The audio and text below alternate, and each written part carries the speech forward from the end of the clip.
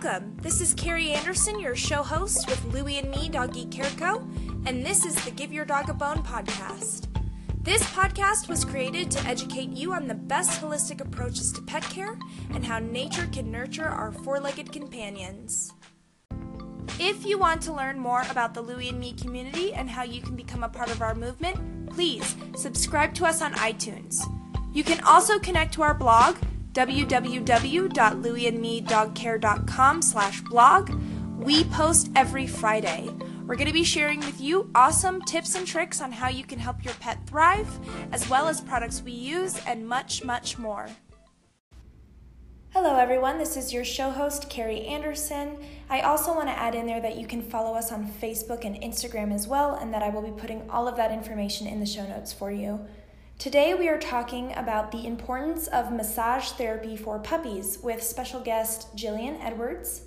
Jillian and I met a few months ago, and she is certified in therapeutic and advanced massage therapy for canines. She is also a master of Reiki and an animal communicator. Jillian and I are going to be doing a podcast series for you all on the benefits of massage therapy for each stage of your dog's life. So, like I said, our title is The Importance of Massage Therapy for Puppies, and that is what we will be talking about today. Before we get into our questions today, Jillian, why don't you tell us a little more about you, how you got started in massage therapy, how long you've been doing it, that kind of thing. Sure, yeah. So my story is my own personal experience. I had back surgery and I went through physical therapy, and I realized how good, basically the guy got me back on my feet and walking. Then the next phase was I needed a neuromuscular person to do the deep tissue massage, because physical therapy focuses on the one spot, and then you've got to think about, well, do I do yoga, do I do Pilates, right. What do I do to keep the core going, and then I've still got to fix a few things from, the surgery fixed the problem, but now I've got to fix the surgery. Yeah. So to me, I was like, well, that was, I'm talking and walking and running around today. I was like, well, if it worked for me, who does that for my dog? Because, I've adopted a dog, and, she's the love of my life. And I'm like, well, wait a minute, well, what happens to her? Right. She's horizontal and vertical, but it's going to happen. So I hope not. But so that's when I started looking into, what could I do to help? And for the last 6 or 7 years, I was doing Reiki, and I was helping friends and doing the animal communication. It was just like a hobby thing. And then I was working with corporate America, and I was laid off, and I was like, well, now's the time to follow my heart and my passion, and I've got this opportunity. What do I do with it? And I was searching and looking around, and I found a school here in Colorado that is the Rocky Mountain School of Animal Acupressure and Massage, and it wasn't too far from my house. I'm like, well, that's perfect. I get there, and there's people from all over the country taking these classes. Wow. And I realized then that this is a vet-approved, accredited program. It's one of the top 3 in the country. And yeah. It was on my doorstep. I'm like, okay, well, that's a sign. So I I've done many hours at school. You have to learn anatomy, pathology, nutrition. There's obviously a physical exam, there's a written exam, and because, all the vets are, they've approved this, so this is, the real thing. It's not vet school, but it's the real massage school. And then you do months of what we call case studies. So you're working on dogs, you're getting used to, okay, so I'm book learned, now how do I apply that? Yeah. Awesome. You learn, what's your scope of practice? I am not a vet, so where does that line stop? How do I help the vet? How do I get the dog to the vet in time? That kind of stuff.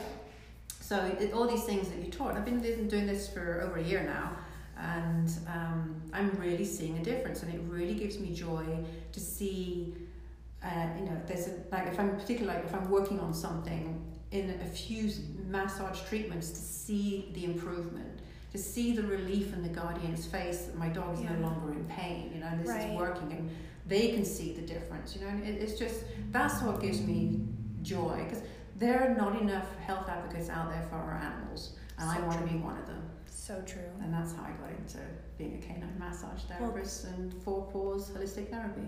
Thank you so much for becoming a part of the community, because we need more. We do. We need more people who care. So. Yeah. So, Jillian, as we focus on puppies today, can you explain to us why it is so important for puppies to have massage therapy? Certainly, yeah. I mean, people don't really consider massage until we get older, but for a puppy, you've probably just found it from a shelter or from a litter, and it's just a new bundle of joy for everybody, and it's a life adjustment for everyone. So there's a lot of stress. As the guardian, you've got expectations around, what does house training look like? What are the safe areas for the puppy to go to? And what is good manners behavior? And you have to convey that to the puppy. Well, from the puppy's perspective, it's all new. Which door do I go out to go to do my business? And is where do I sleep? And what are these toys for? And what's a toy and what's not a toy? And the food is different, people are different, words are different. So it's quite stressful. It's all very confusing. And, various veterinary medical researchers show that anything from 20 to 40% of puppies suffer from some type of anxiety. And the way that massage can help that is helping them relax and feel less anxious. Because we need the puppy to process, to know what they want, because they just want to please. But what does that look like? And help them by relaxing, they can process the information better. That's so true. So for any of our listeners who have just brought a puppy home or who are bringing a puppy home with so much to learn and adjust to, how can massage help? Well, first of all, there's the emotional aspect. So the puppy's going to be a little overwhelmed, and this is going to display as anxiety and hyperness, nervous tension, we can call it. So a soothing therapeutic massage will help calm them down, help them relax, make them feel safe and loved in this new environment. And it also releases all the toxins that have been built up in the muscles from all that anxiety and nervous tension. And then mentally, it brings or builds a bond of trust. I always show and give tips to the guardians on what is best for their dog. So in this situation, I would show and have the guardian practice with me a few soothing strokes, maybe along the head, chest and ribs, so they can create their own moment of togetherness and build that bond of love. And then physically, massage really strengthens the immune system and circulatory systems. In a young puppy, all that is still in development. And you don't know your puppy's history. I mean, was the mother a rescue off the street that's malnourished, so the puppy didn't get all the necessary nutrients and stuff? So the physical massage just helps boost up those body systems. Yeah. And then another key factor for massaging puppies is getting them ready to be touched. I mean, by the vet, the groomer, the nail trimmer, friends and family that come around to visit. Everybody wants to touch the puppy, and then throughout its life, it's got to get used to the visits and stuff. So I mean, part of that is the trust building with the massage, so they're not in any danger, and then they have nothing to fear when somebody looks in their ear or puts some noisy tool next to their face on their fur or picks their feet up. I mean, it's just things that are just strange for puppies. So and the hard part for vets is they see the dog maybe twice a year for checkups. So it's not a familiar, consistent experience for the dog, and it can be quite stressful for them. So by getting a puppy used to regular routine massages, it really makes for a better experience, for you, the vet, and the puppy. Yeah, and that brings up a very good point, because I think everyone can agree that no one wants the dog that needs 5 people to hold it down just so that they can clip a nail. Right. Or, have the dog that needs to wear a muzzle to go to the vet. Mm-hmm. So that is a very good point. Yeah. So with the puppies that you do massage therapy with, have you seen any noticeable difference with the puppies that are on a massage maintenance program? Oh yeah, I worked with a younger dog that had a habit of biting the groomer and growling at the vet, and no one wants to think that their child is a problem and needs special attention, as you were saying about muzzles, and takes 5 people to hold them while work is being done. So in this instance, it was very upsetting for the owner to see the pup muzzled. And of course, it goes on the vet's notes, and it's mentioned at every future visit, because once it's on the notes, it never seems to get off the notes, and that's, quite traumatic for the owner too, for the guardian. So this pup absolutely did not like having its paws touched, nor its rear end and tail. So visits to the groomer were becoming more infrequent due to the stress on everybody, which meant the fur was in need of a good brush by the time the groomer saw the pup, which means the grooming would take longer and it was more painful, and all in all, it just created an ever-growing circle of stress for everyone involved. So that's when I was asked to come in and work with the puppy, and we decided to have weekly massage sessions over a period of about 6 weeks. Oh wow. Yes.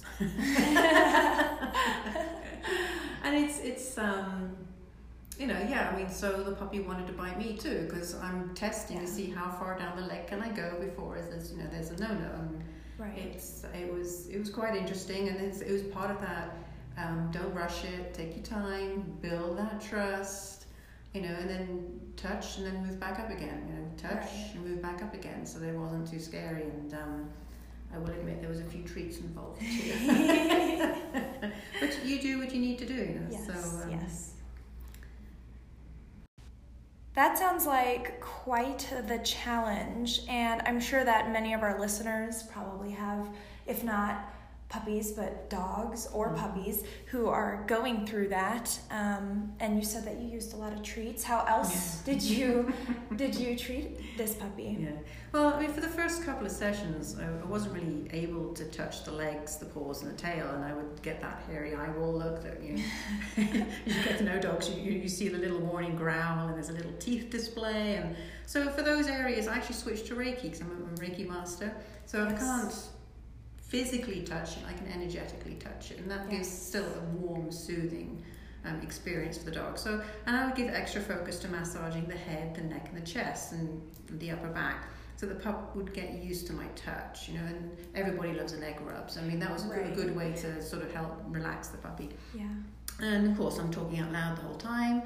So, it's that overall sensory experience. There's the touch, there's the smell of me, there's my voice and stuff. So it's all coming as a package, so the little pup can get used to me.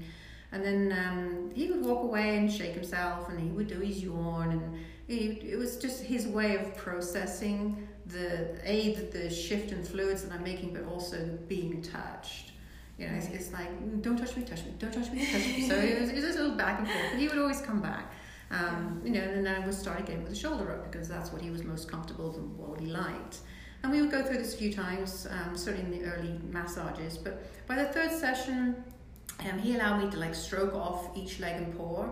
He carefully watched me, but it was, it was okay. And he was just basically making sure I wasn't going to cheat and suddenly surprise him with a clipper or something. And then by the fourth session, I was massaging his legs and tail, and by the fifth session, we were down to the toes. So it was just consistency was key, which is why we chose the weekly program. So that he's like, hey, it's Friday, it's massage day. Yay! Yeah. So it sounds like you built up a lot of trust with him. What kind of came about that? What happened next? Right, so the real test obviously was the groomers.